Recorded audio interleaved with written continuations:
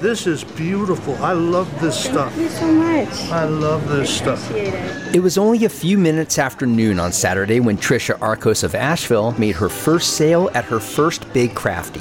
It was definitely something I was excited about. Excitement comes up in lots of forms, which is sometimes looks like anxiety.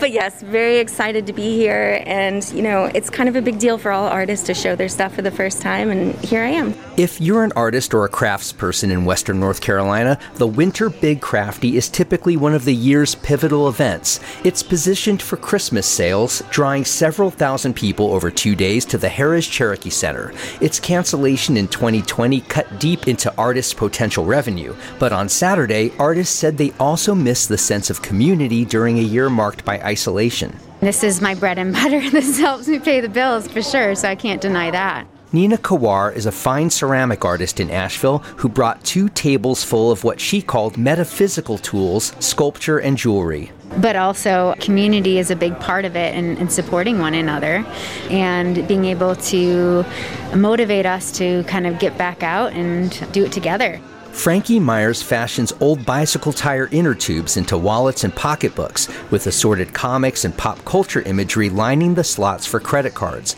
I first met and bought a wallet from Myers featuring a Calvin and Hobbes strip at the 2017 Big Crafty.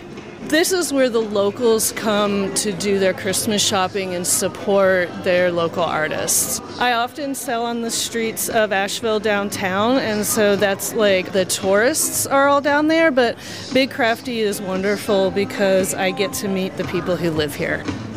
At home, I'm an artist too. Wow. The parents of 7-year-old Charlotte Darty had a tough time coaxing her away from the booth of Asheville ceramic artist Trisha Cutler. I've got my own art masterpiece that's homemade from art class. With nearly 150 booths here, it was challenging for artists to distinguish themselves. That wasn't an issue for Edwin Salas, an Asheville street artist who cultivated a clientele all his own with a booth he called My Dark Happy Place. The family always have somebody is the black sheep, because you say, oh, I found something to kind of give. Salas held up a greeting card printed with the words, I hope you die at Christmas. You know, you have this kind of neighbor you don't love, but you want to give a Christmas present.